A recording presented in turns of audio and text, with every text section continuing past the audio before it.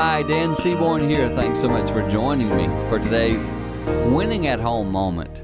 Giving is a sensitive topic. Most of us actually don't like to talk about it. I found that true for me when I was checking out recently at a store, and the clerk said to me, "Would you like to give $1 to help save the children?"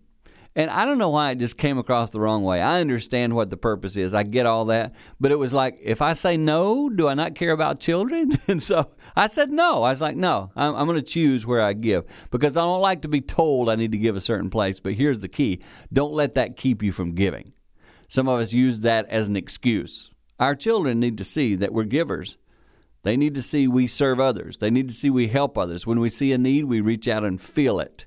So try to be a person who does give, makes a positive impact in the world. That will help you win at home.